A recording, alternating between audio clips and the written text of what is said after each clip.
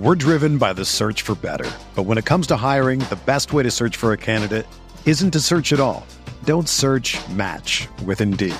Indeed is your matching and hiring platform with over 350 million global monthly visitors, according to Indeed data, and a matching engine that helps you find quality candidates fast. Ditch the busy work. Use Indeed for scheduling, screening, and messaging so you can connect with candidates faster. Leveraging over 140 million qualifications and preferences every day, Indeed's matching engine is constantly learning from your preferences, so the more you use Indeed, the better it gets. Join more than 3.5 million businesses worldwide that use Indeed to hire great talent fast. And listeners of this show will get a $75 sponsored job credit to get your jobs more visibility at Indeed.com/Blue Wire. Just go to Indeed.com/Blue Wire right now and support our show by saying that you heard about Indeed on this podcast. That's Indeed.com/Blue Wire. Terms and conditions apply. Need to hire? You need Indeed.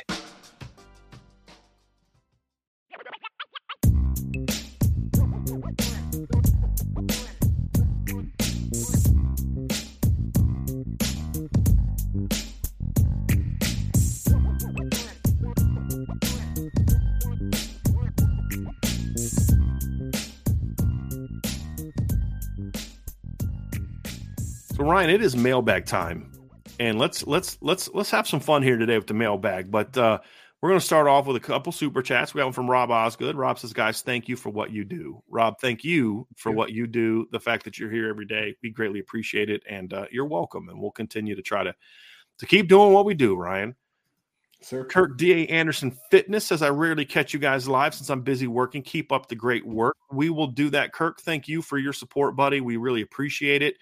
Thank you for your super chat, obviously. Here's something that people may not know, but we actually are now eligible for something called a super thanks. So if you're listening to this show right now and you've wanted to support us financially by giving us money through a super chat, that type of situation, there's a super thanks that you can give. I would say that there's better ways to do it, but if that's the avenue you want to go forward, that we would greatly appreciate that as well. But Kirk, watching our show, even if it's not live, if you go back and watch our shows later, we still get ad revenue from that. So that's absolutely encouraged. And one of the things that I'll do in the message board post that I make is kind of rank what are the best, like kind of go through it and rank. So people have asked, is it better to watch the show if I didn't see the show live? Is it better to watch it on YouTube or other platforms? I'll answer that question. Because one platform pays a lot better than another, and we'll dive into that there as well. But Kirk, I really appreciate it, man, especially for the people that can't watch live and still support us. We greatly appreciate that. I'm just going to throw this up because it is a super chat. Terry Jewelry says, "Brian and Ryan, how many reps at 225 can you hit?" Right now? Are you asking me right now? Don't care. I have no 2? idea. I don't know. Yeah. I could probably do. I think the best I could probably do is like 7 or 8 in my Like now? heyday, right? Like Yeah. Okay. So maybe yeah. 2. Most I ever did was like 12. I was a quarterback, man. I didn't care about benching.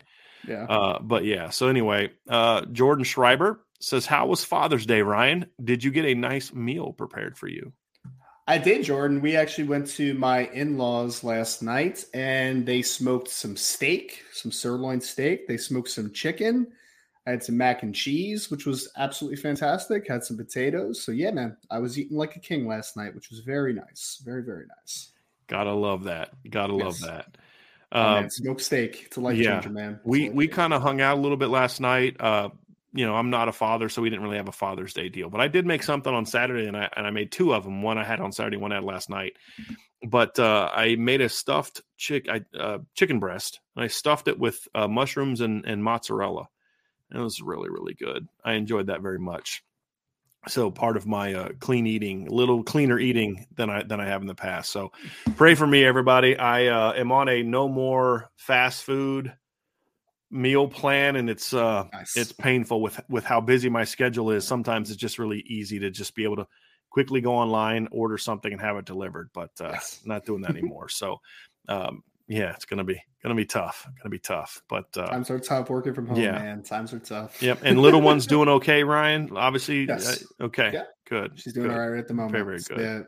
Got both the girls are home today because my daughter's daycare is off for Juneteenth. So, Gotcha. yeah. Gotcha. Yeah. All right. Now that explains why you are at the second office. Unless you wanted Juliet and Raina to be yelling in the background. No, we're good. Show. This is perfect. Yeah. It's good. It's good. It's good.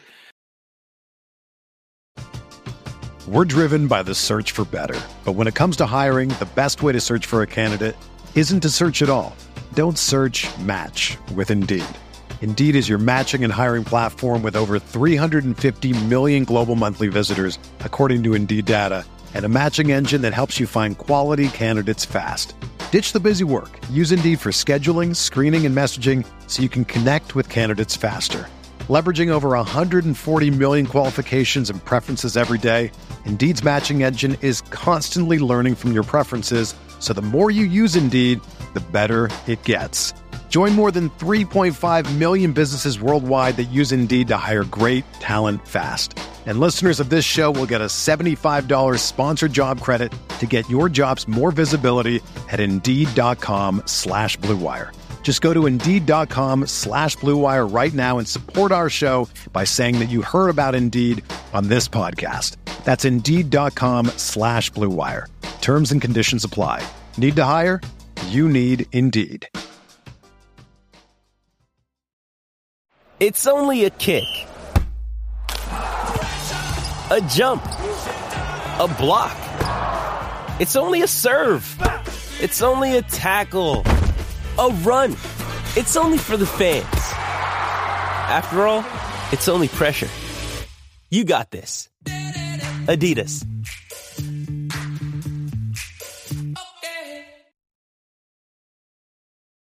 We've got a question from Inside the Horseshoe podcast. Hey, guys, I was just curious if you had heard anything about how Gearby Lambert's visit at Ohio State went. Hopefully Notre Dame still leads. We talked about this earlier in the show, and visit went well. I mean, it was a good visit. I don't know that I've ever heard of anyone going to Ohio State not enjoying themselves at Ohio State, right? I mean, It's a fun campus. What we have said coming out of it, Ryan, is that we still feel Notre Dame is in the best position as of right now to land him. So, agree. Here's one, Ryan, from Irish Blooded. Happened to rewatch the 30 for 30 Catholics versus Convicts this weekend, which is great, by the way. What is a 30 for 30 for Notre Dame you would like to see done for an event in your lifetime? That's funny, Irish Blooded. I actually watched the Catholics versus Convicts again this weekend because it was on. So, yeah. A event that happened. Could be an event, a season, something. Yeah, something like that. Man, a lot of them are painful, which is not good. I was thinking the Bush push, and I was thinking 2012. Like, they're both kind of painful, though. That USC game would be painful, but that would be a great 30 for 30. It would be a great 30 for 30. Yeah. Well, I would love to see a 30 for 30 on the Notre Dame USC rivalry, just in general. Like, because here's why. Rivalries that are intriguing, Ryan, are ones that, to me, have an interesting backstory on why they became the type of rivalry they became. And the Notre Dame USC rivalry is so unique because it's not Ohio State and Michigan. They border each other. It's in-state schools like Carolina and Duke. Those are easy, right? Yep. This one is like, how is a team from South Bend, Indiana, rivals with a team from Los Angeles? And I think the story is great. I think all the lead up to it about how, during that time when a lot of schools were not willing to play Notre Dame, I think it was Howard Jones, I think was the coach at USC at the time, was like, hey, we'll play you. And how USC's, as long as I have been a college football fan and studying their history, they've never been a team afraid to go anywhere and play anybody. And I've always respected, even during Pete's tenure, I mean, they played Auburn and Virginia Tech and some very good schools. And of course, they always have Notre Dame on their schedule. I think that would be a fascinating story. I think the 30 for 30 for the 88 team would be a fascinating one because there were some great storylines, some great characters on those teams, and you've got the Rocket and the Tony Rice angle, which we've seen talked about in some of the shows and different things like that. I think that 88 team being discussed would be a really fascinating one. That would be a good 30 for 30.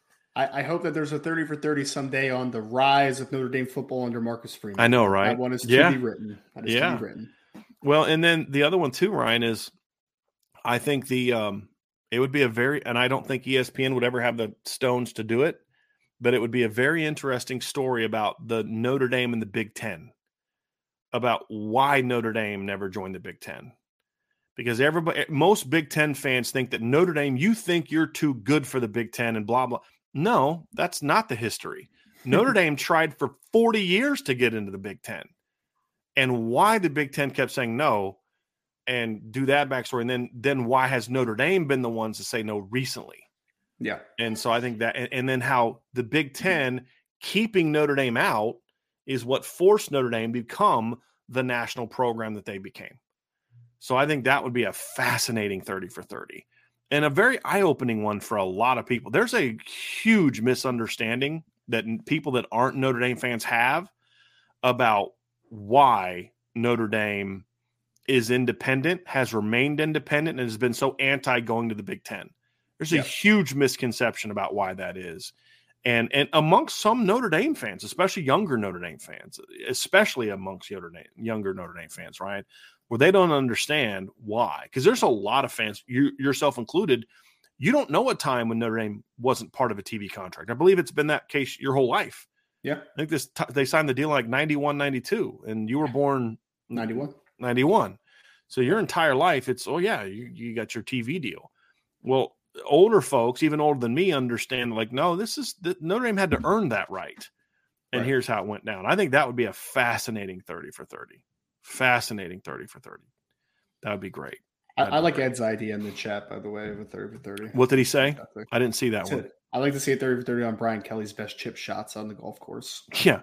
Hard pass. Hard pass on that one. So that's those are things, Ryan, that would be, I think, interesting storylines. But I do like yours. Push. Yeah. Yep. No, I mean, the one that hasn't Marcus happened Freeman. yet. Yeah. Gotcha. Yeah. Yep. I mean, I feel like they've done so many specials on like the Manti Te'o situation and everything, but it would be kind of cool to see the 2012 season in general and maybe just leave out the Alabama game. But I will say this. I will make this guarantee. If Notre Dame wins a national championship under Marcus Freeman, there will absolutely be some sort of big story on it, because his story is interesting. Notre Dame's rise to that level again.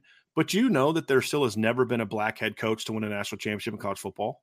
It's wild, man. We've seen it now. Division I. There's been like Eddie Robinson has some at his level, and there's been some at smaller schools, I believe, but not at like Division I football. There's never been a black head coach to win a championship. It's crazy, and that'd be a huge storyline. It rightfully so. So, and would kick down a lot of barriers. So I think that would make it, if they did win under him, that angle. There's so many different angles to what that story would mean. Notre Dame hasn't won a title in 30 some years. There's that storyline in it. And that to me is what makes a great story. It's not just about the game or this, it's the backstory that led into it. Like, for example, part of what made that 2006 Michigan Ohio State game a story to last a lifetime was not just 1 versus 2, not just being a great game. It was the fact that Bo Schembechler died the week before that happened. That added to the whole thing, the whole mystique of the game. The Notre Dame Miami game, the mystique of that, and the rivalry, but also the backstory about why that game mattered, why the U rivalry with Notre Dame mattered. So I think that, to me, and the storylines on a Notre Dame team that won a championship would be fascinating. And there's so many different angles that could go with that, Ryan. So I think that you are correct in that regard. Like, let's say they won it this year. There's the Sam Hartman angle. There's the Marcus Freeman angle. There's Notre Dame hasn't won in 30 plus years. All those different type of things are very fascinating. And I'll say this because I think today is an appropriate day to say this. I would love to see somebody do a story on a 30 for 30 on Father Ted. I think that'd be a very fascinating. Well, it doesn't have to be a 30 for 30, but at least something very interesting because of not just his role in helping Notre Dame rise as an athletic program, but also his role in the civil rights movement was very, very deep and thorough. And you go back to Notre Dame, like when the KKK came to town, and the student athletes and the student body, went and said, "Nah, not here. This ain't happening here," and had that big brawl. So there'd be so many great potential storylines. I wish they would do more stuff like that. I wish Notre Dame would do more stuff like that. Like, that's the thing, is the way it is now, Ryan. Why can't you put that out? Right. Like that would be pretty cool. I'd be a big fan of that. That'd be awesome. Be very awesome. All right, let's get down here and some more questions, Ryan. So I like that one, Irish Blooded. I like that one. Got John 88. If you guys are freaking awesome. Thank you, John. We all appreciate each and every one of you that put in the effort day in and day out to give us the latest with Notre Dame football. Cannot thank you all enough. Well, I appreciate it. And here's how you can thank us. Just keep showing up, buddy, and keep being a part of what we're doing. I really, really appreciate that. Really appreciate that very much. We've got one here from Domer Grizz. How often do unknown players take big leaps in senior year of high school? Does Notre Dame keep any spots open for new under-the-radar recruits to pop up, or do they have to fill up early for some reason?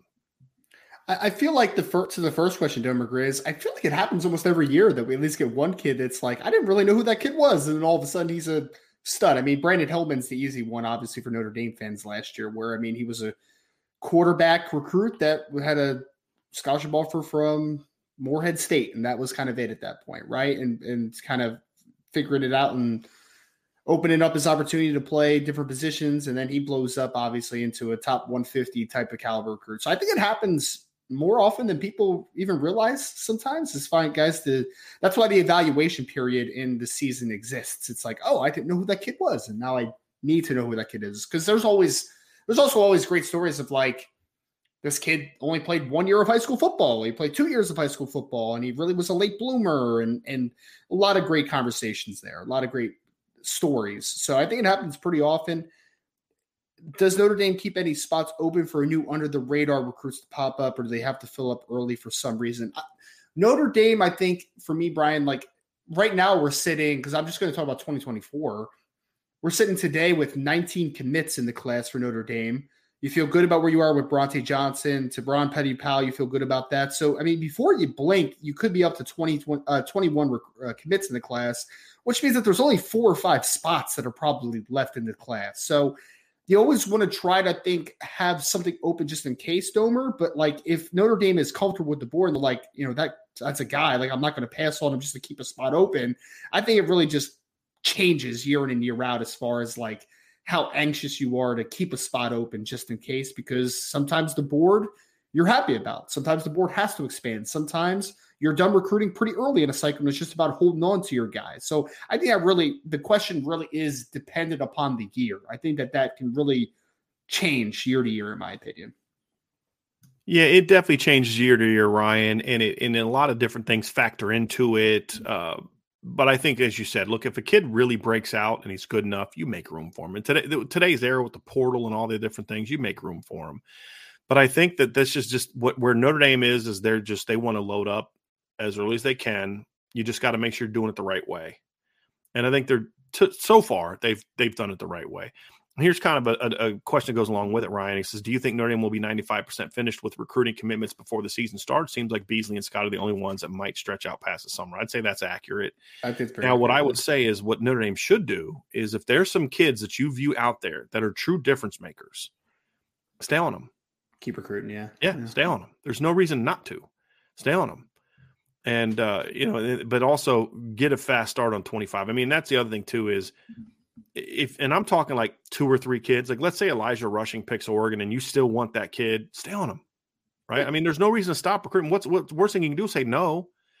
But I can guarantee with 100% certainty, Ryan, right? And you can't do that often in this business. I guarantee you with 100% certainty that if you stop recruiting Elijah Rushing, he's definitely not going to come to Notre Dame. I know I'm going on a limb here. You know what I mean? But so there's a couple guys like that, Ryan. There might be an offensive lineman, maybe, but I don't even know who that would be. Secondary, guys like that. There's a couple spots where I'd say, hey, I'd still stay on those guys. But there's honestly not a lot of those in the 24 class. I mean, there's not a receiver to me that I would say, hey, stay on that guy. You're not going to get Jeremiah Smith. That's about the only one that I could look at and say, hey, maybe you should stay on that guy. I mean, if Ryan Wingo wants to be interested, great. I think Ryan Wingo is very talented. His junior year didn't blow me away. It didn't. I think he's very talented, but I think the kids they have are very talented, to be honest with you. So I would mainly say a couple guys here and there, but focus on 25 because it's such a great class. It's such a great class. couple other quick questions, kind of that I see down here, Ryan, that I wanted to point out real quick. That I didn't even think about this one. Tired of the negativity says 30 for 30 on the importance and history of why Navy's on the schedule and should be until they won out. That'd be a great one. The Navy, because I like 30 for 30s that teach me something, right? And even fans that understand it, or at least that know why they still play Navy, I think actually seeing it documented would be very meaningful to people, especially younger people that just didn't experience the way that it did. So I think that'd be a very fascinating one. I like that one a lot. Indy Cheat Sheet asks, how did you guys feel about a season with Notre Dame football on Showtime during the 15 season? I didn't see it. I didn't watch it. I only watched this is going to sound bad.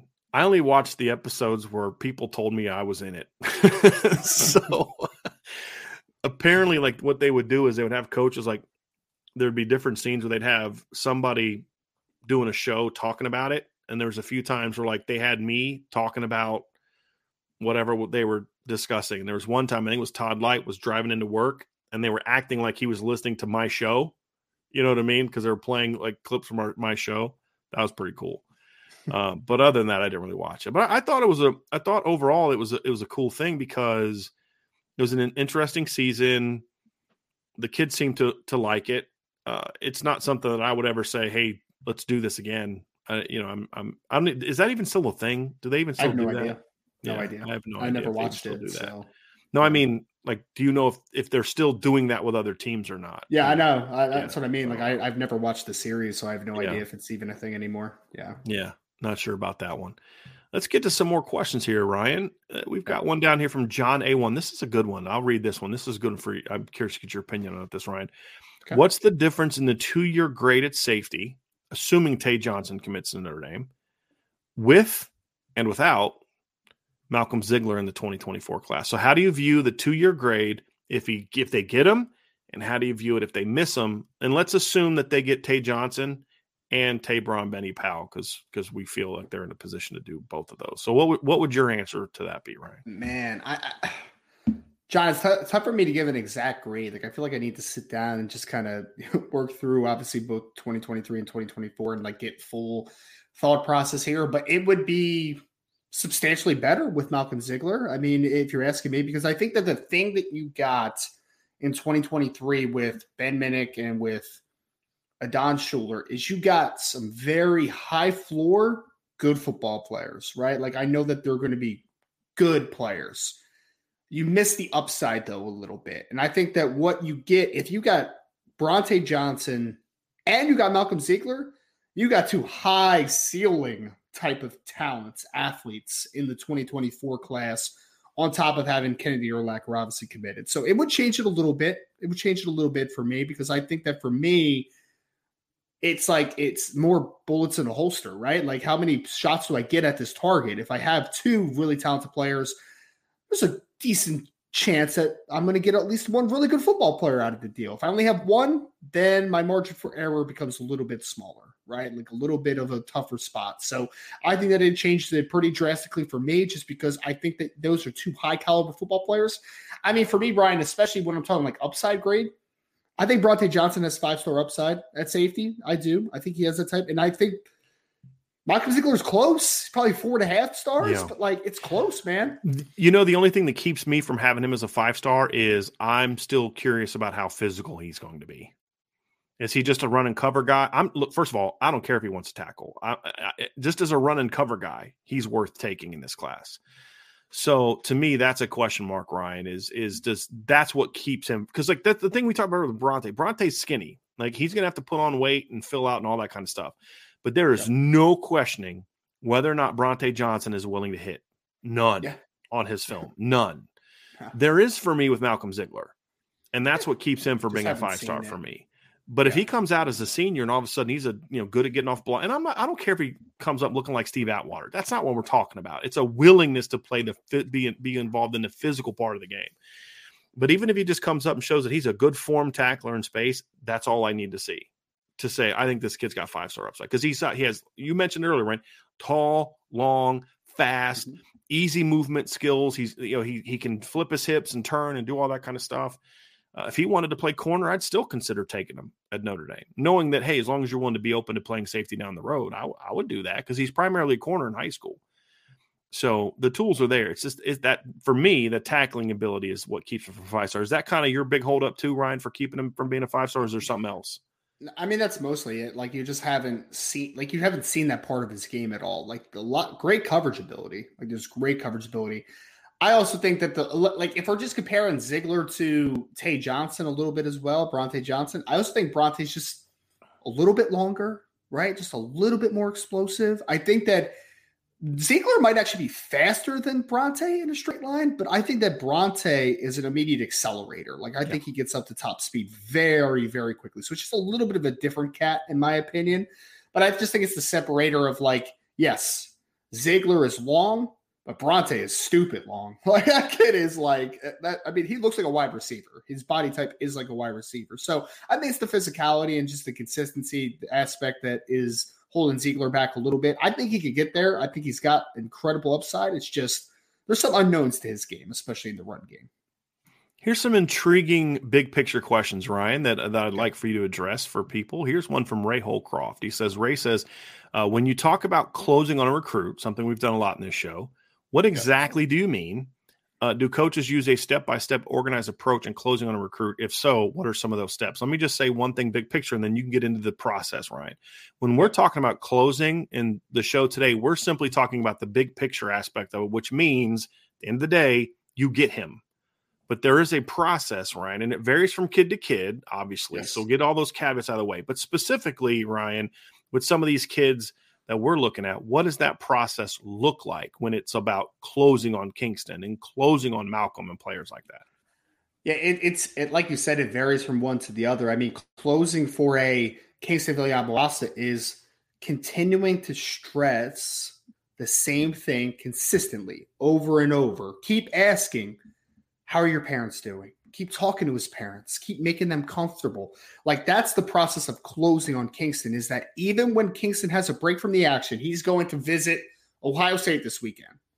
Still talk to him, man. Like still check in on him. See how he's doing. Make him know that he is a priority for you. Like that's what Kingston is. But then there's other guys like Charles Jagasaw in last cycle, right? It was like, I had to check on Charles maybe once a week. Right. Like, you know what I mean? Like that's just was his process. But whatever your pitch is, make sure that they're getting it across to the kid consistently. I think that that's the biggest thing with recruiting is consistency.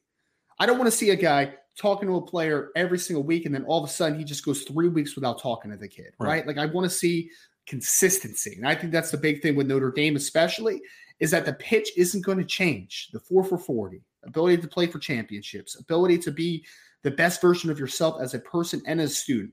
But it's all about consistency. And so when I say closing on a player, Ray, keep doing what you're doing, man. It's down the home stretch and keep making this player feel like a priority. Don't change. Don't change. Just keep the consistency of making sure that they know that no matter what you decide, no matter when you decide it, you're a priority for them. You are a priority. And not doing it in like a douchey way. Abrasive way. Or like when the kid's on a visit, you're like, text them negative things about Ohio State. Like, I don't like stuff. I don't like when people do that to Notre Dame, and I don't like when Notre Dame does it to them. But that doesn't mean you can, stay on them. Okay, that was the weirdest thing I've ever seen. I read that too, man. I read that too. Okay. I was like, what is happening? You can go somewhere else. I think the one guy that's a bit of an exception to this, Ryan, is Malcolm Ziegler, because I do think there's still a relationship building nature to that one that's a little like with Gearby, it's not a relationship. It's just hammering home the priorities, hammering home the relationship, hammering home what makes you in a good situation. With Malcolm, it's still, you learned a lot about him this weekend and his family and saying, okay, here's where we're behind. Yes. Let's focus on the areas where we're behind, and that's the point of emphasis. So that's where but by now, Ryan, it's like most of these kids when they're visiting in July, this relationship is so deep that there's nothing new you're going to tell them, and it just makes for an interesting recruitment. Got a super chat from Jim D. Mateus. Thank you, Jim, very, very much. Are you guys able to go to Ireland, Notre Dame Navy game? Are we able? Yes, we're able. Well, I am, Ryan. I don't know with your baby if you'd be able, but we're able. I mean, you can get a passport if you don't have one. We're not going to go. And honestly, a lot of it has to do with just the fact that it's being game one. The opening week of the season for me is incredibly busy. I'm on shows, I do speaking engagements, all that type of stuff. And honestly, not only would it cost a lot of money to go there, which we can afford, we would then lose money. I don't know if I'd be able to do shows and all that kind of stuff, and some other things that kind of factor in. So I made this, and then of course the travel back, we then would miss opportunities there too. So my wife wasn't happy about it because she's my photographer. So if I went, she would go to that game. So I'm gonna have to make that up to her, but no, we're not going to be going to that one. And I wanted to go. I'm my name is Irish and all that kind of stuff, and I've always wanted to kind of go to Ireland. But it just, if I'm going to go and spend that kind of money, I want to go when I can actually sightsee and do all that kind of stuff, and it just wouldn't be possible with that being week one. But for all those going, enjoy. It should be a lot of fun. I wouldn't say that I'm jealous, but would be a lot of fun. Would be a lot of fun. Well, I just think having she'll be almost 3 at that point, a 3-year-old and a less than 1-year-old on a plane for X amount of hours probably isn't too much fun. So. Nor would it be a lot of fun for your wife to be staying here with those babies and you be over in Ireland having a good time. So exactly. But I'm able. Ryan might not be able. I'm able, just not going to do it this year. Yep. All right, let's get to some more here. Here's one from Jordan Schreiber. It says, what's your ranking range on Owen Strebig? And I like how Jordan gets us. He understands our ranking process. Good stuff, Jordan. He says, what's your ranking range on Owen Strebig and David Sanders? Are they both interested in Notre Dame? So, Jordan, let me answer the second part first before we talk about the rankings. They are both interested in Notre Dame to different degrees, right? Like, I think that David likes Notre Dame. It's just about, like, let's get him on campus. Let's start this process off.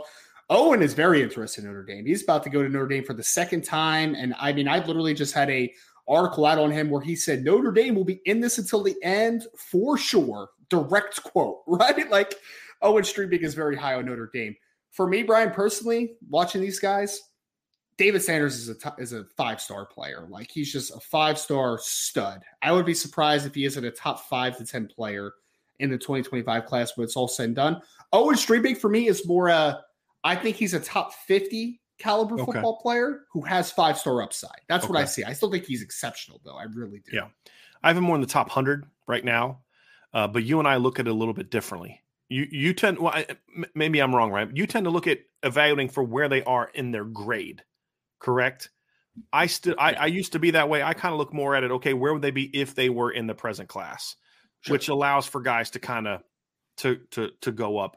If I was doing a ranking of the 24 kids all in the same framework, I would not be shocked if he's in the top 50. Probably. I would not be shocked. He's at least, when I say top 100, I view him more like 60 to 75, 80 is where I'd see him. But he's very good.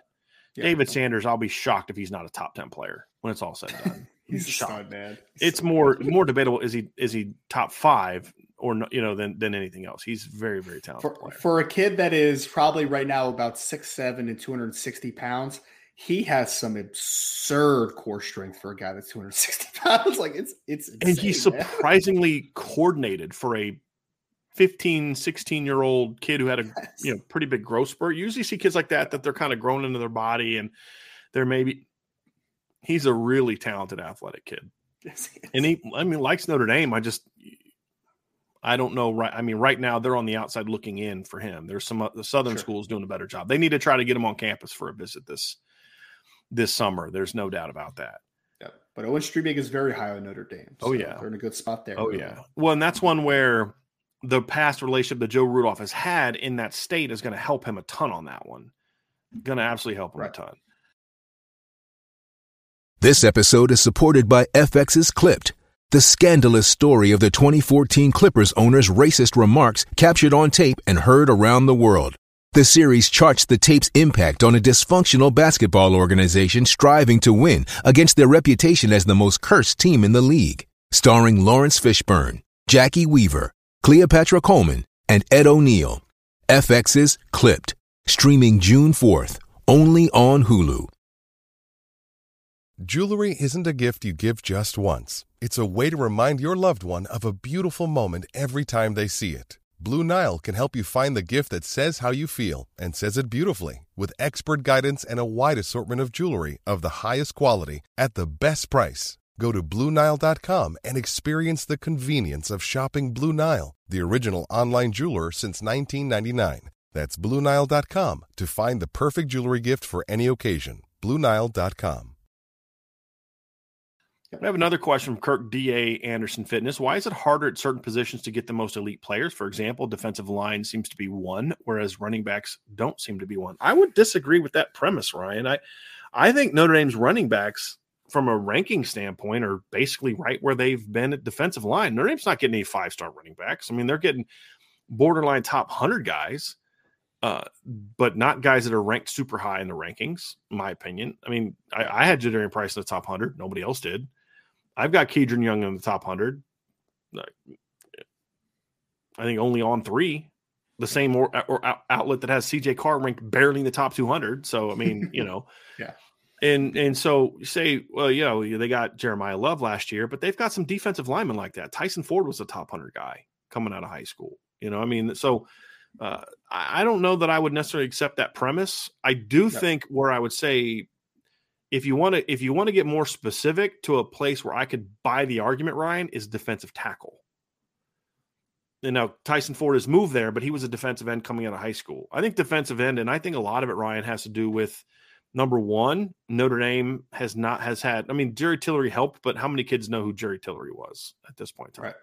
Right. Notre Dame has not put a lot of defensive tackles in the NFL that these kids would know.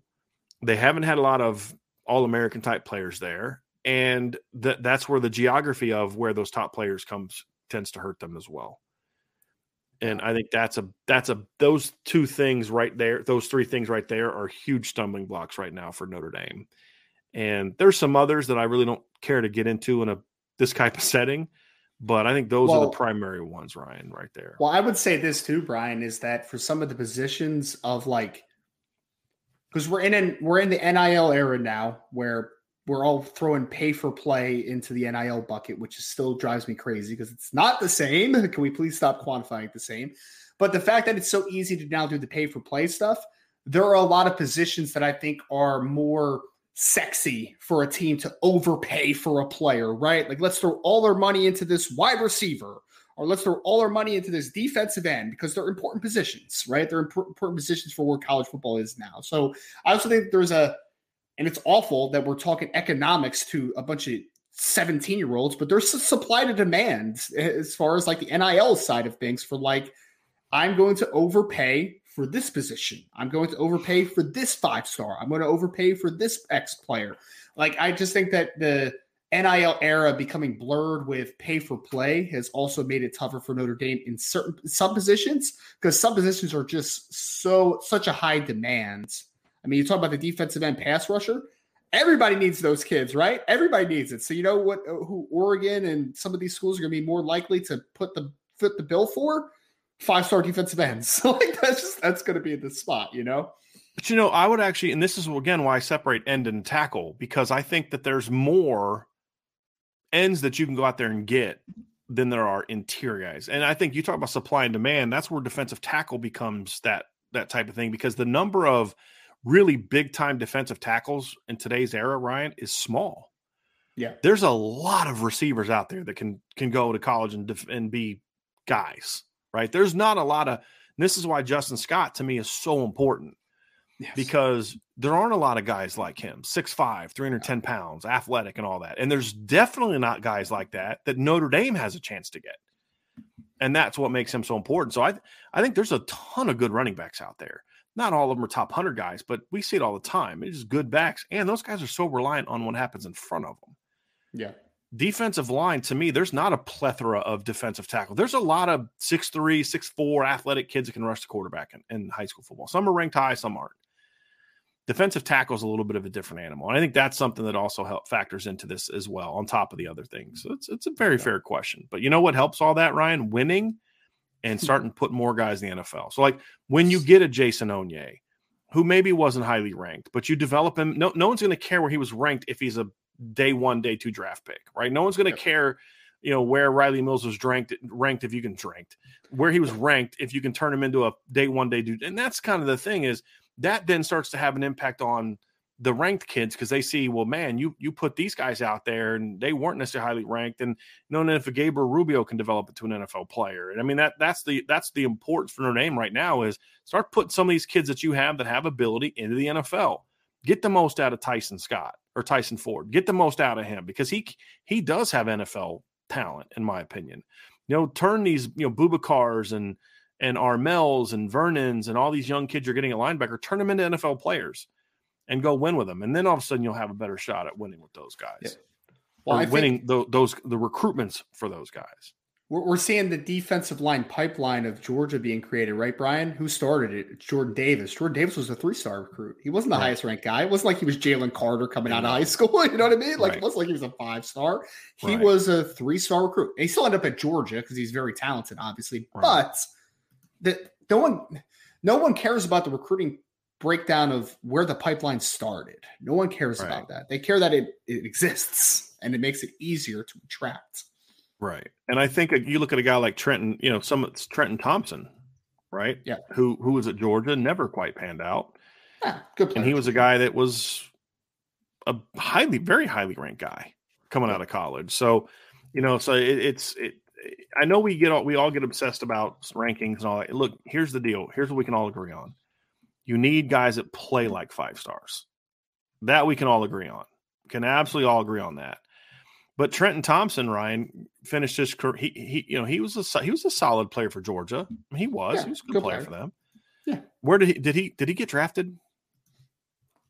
I don't think so, actually. I think he went undrafted. Right. And so he was the number 1 player in the country. Yeah. Coming out of high school, according to 247 Sports. It's number 3 player according to ESPN, number 7 according to Rivals.com. All right. And he was part of the 2015 class, I believe, right? He was a 2015 signee. Sounds good. Yeah. Notre Dame had a 2015 signee that was recruited as an offensive lineman, was not a top 100 guy, that went out and ended up playing defensive tackle and became a first-round NFL draft pick. Yep. Okay. Highest he was ranked by anybody was 85th. ESPN him at 280, Rivals had him at 145. It's not always about the ranking. It's about what you become in college. And the only reason stars matter is if you want to get into a percentage argument, right? It's about getting kids that have that kind of talent. And when you start winning, that allows you to go out there and have a better product to sell. And that's why this season, Ryan, for Notre Dame is going to be so important. Yeah. Because you get that argument, well, you can't win unless you get those top players. Well, Clemson showed that you can balance some of those top guys with a lot of good evaluation type talented players and have a great team. And that's the model Notre Dame has to land. And then don't make the mistake of going out like Clemson did and start landing more top ranked players that don't fit what you do and who you are as a program. I think that's something that's hurt Clemson, and Dabo's getting back to what made them successful, which is good coaching and good recognition of it. So very, very good, very, very good questions here. Yep. All right. Here's one from Saints Irish fan. It's a good one. How does the energy from an official visit transfer to a committed recruit becoming a student and still feel appreciated and a focus for the coaches? Well, basically saying once a kid gets to campus, how do you still make him feel appreciated and wanted?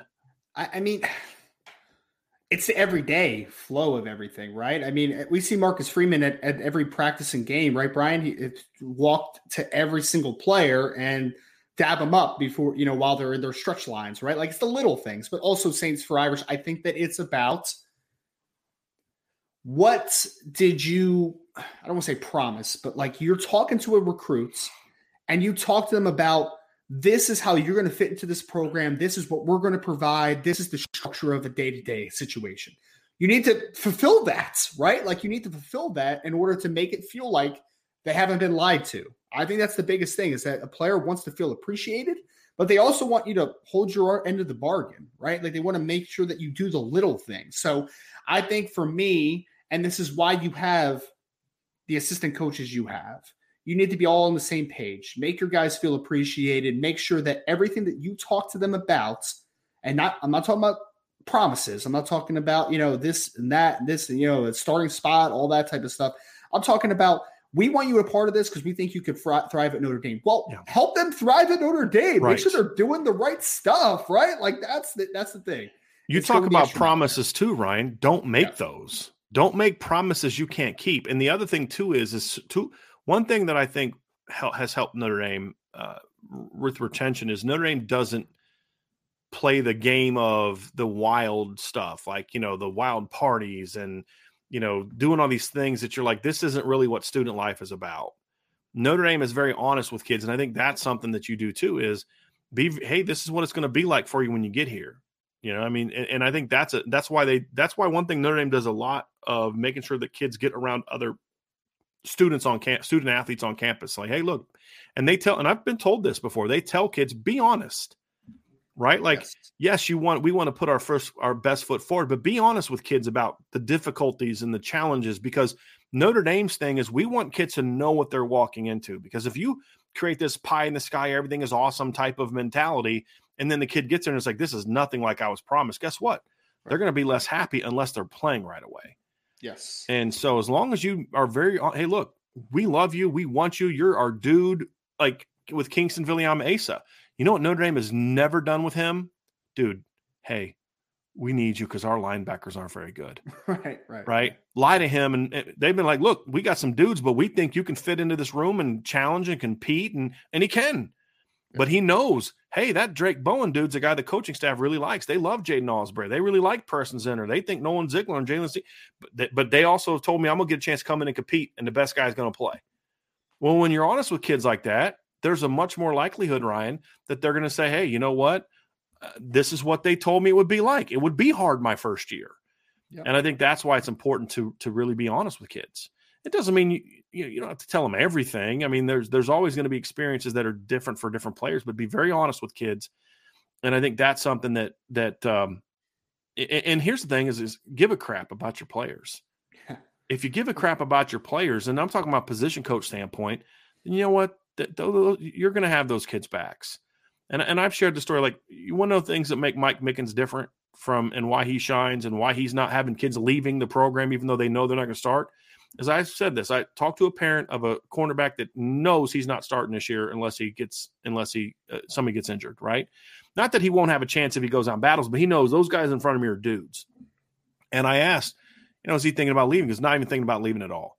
And he says, and I brought it up to my son about, do you want to consider this? Because it's just being a parent. I mean, it's like, okay, where are you at? Where's your head at? Right. And that's where it was at. It wasn't like, I want him to leave. It was more of a, where's your head at? And this is what every parent should do after the season. Okay, where's your head at? What are you thinking? What do we, and he said, didn't even think twice about it. And the big reason why is he says, because Coach Mickens still makes him feel like he's important. He still coaches him. He still believes, even if he's not starting, he's going to get developed by Coach Mickens because he was last year when he wasn't playing. That matters, man. And then when recruits visit, that story gets, hey, look, man, even if you're not playing right away, Coach Mick is still going to have you. He's still going to love on you. He's still going to teach you. He's still going to work with you. Then you're going to have other coaches like, hey, man, this is rough because they threw me down on scout. And this is something that hurt them a receiver. I've said this before in the past, before Coach Stuckey. Yep. They would throw receivers down on a scout team and just ignore them the entire year until they needed to be called up. And they're like, man, you don't care about me. So, and that's what makes the best coaches the best coaches. That's why part of why Harry Heastan was a guy that could coach as hard as he coached and not lose dudes and keep guys engaged. It's why Mike Mickens does what he does. And that's what the best coaches do. And that helps with this too, Ryan, in my opinion. Yeah. And that's what Marcus Freeman was as a coach. And that's why when he makes hires, he needs to make sure he's being that way. Dylan McCall is that way. That's why you don't see a bunch of dudes, bailing on him, that he's recruiting because he's honest. And I still love the story, Ryan, that we told where we talked to one recruit who plays running back and he was kind of getting out of decision-making mode. and the dad knew another recruit that was committed to Notre Dame. And so he then kind of, I don't want to say set him up, but like he had some questions asked that he wanted to ask from the other kid of Dylan McCullough. And then he wanted the answers because then they were going to ask Dylan McCullough the same question and see if he was being honest with him. And the answer he gave the other dad was the exact answer he gave this kid and his dad. Yeah. Not like he told me the same thing about my son that he told that guy about his son. It was more of about both. Yeah. And the answer was consistent. And he said, okay, this is a guy that's shooting me straight, because the answer he gave me isn't necessarily the best answer for that kid. And that's something that you can do when kids and parents believe that you genuinely care about them and you're honest with them. Yep. They will take hard coaching. They will take not playing for a year. They will take certain things maybe not going their way because they say, yes, but I'm still going to get my shot. This guy still cares about me. He's still coaching me. I'm going to get my chance to shine. And that's what's worked for Bama for a long time. People say, why doesn't Bama have just tons of kids leave every year? Because they're on the depth chart. Because they know they're going to get their chance to shine. And they're going to get coached and developed even if they're not playing. And that's something that's worked at Bama. And Notre Dame needs to be that way too. And they're getting there. It's much a better staff now in that regard, top to bottom, than it was in the past, in my opinion. There's still some work that's needed to be done. But it definitely it's better. It's getting better. Yeah. I think K-Mac said the word genuine in the chat. Yes. Like that's the word, man. Yeah. Like you just have to be genuine with whatever you're doing. I agree. Yep. Absolutely. Absolutely. We have a super chat down here from Kyle P. What's up, Bryonosaurus Drex and Double R? I don't understand taking Tabron Benny Powell at this point. Plenty of time left for 24, and they'll always have the portal. Let me say this, Ryan. Yep. The taking him now thing to me depends on, are you going to say you're done? If they're going to take this kid now and say we're done at safety recruiting, that's a big mistake. And I'm just going to be honest. I 1,000%, Ryan, hope that this kid proves me wrong. 1,000%, because I don't see a Notre Dame caliber player right now. And I know that his high school coach thinks that he is, and he may very well be. We'll find out as a senior. And let's see him play safety, but the film didn't impress me. I watched every rep he took at the camp this past week.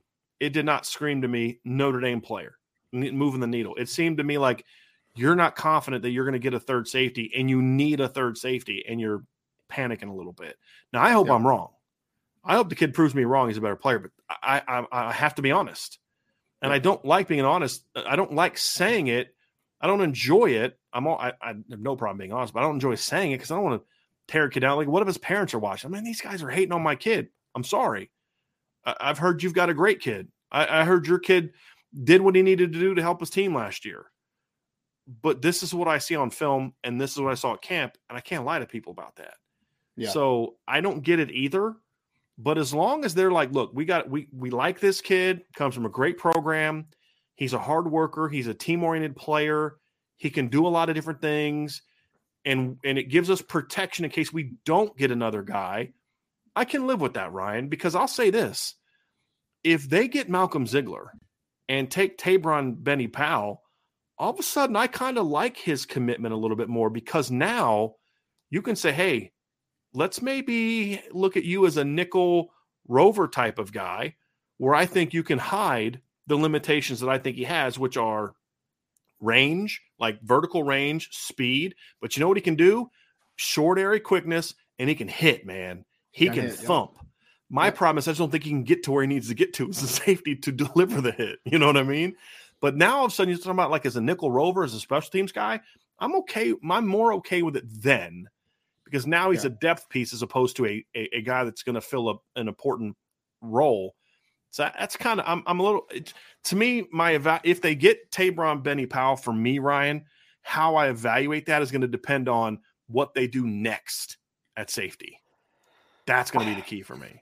I just hope I'm wrong if they do. I mean, it's the same thing as Ben Minich last year, Brian. I'm like didn't hate Ben, but like I wasn't sold on Ben when he committed to Notre Dame. Yeah. And then he had a great senior year, and I'm like, okay, they were right. But with Ben, Ryan, he was still a much better player on film than Tabron Benny Powell. That's the difference. I just hope that as a safety, there's that natural feel that we kind of hear is there, and that he's a better athlete than we think. And because I didn't see it personally, but if they end up with him, I hope that he ends up being a fantastic player as a senior, because I would love nothing more to sit here and be like, you know what? Tabron Benny Powell, much better football player than I originally gave him anticipated for. I enjoy that, to be honest with you. I enjoy those stories and those moments.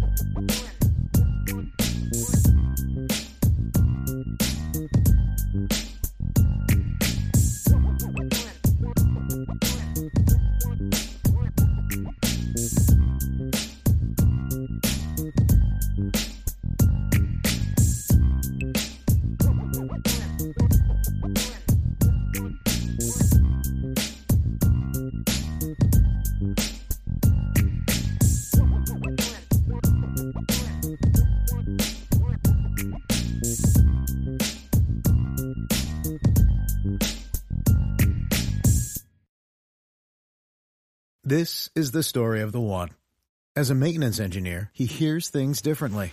To the untrained ear, everything on his shop floor might sound fine, but he can hear gears grinding or a belt slipping.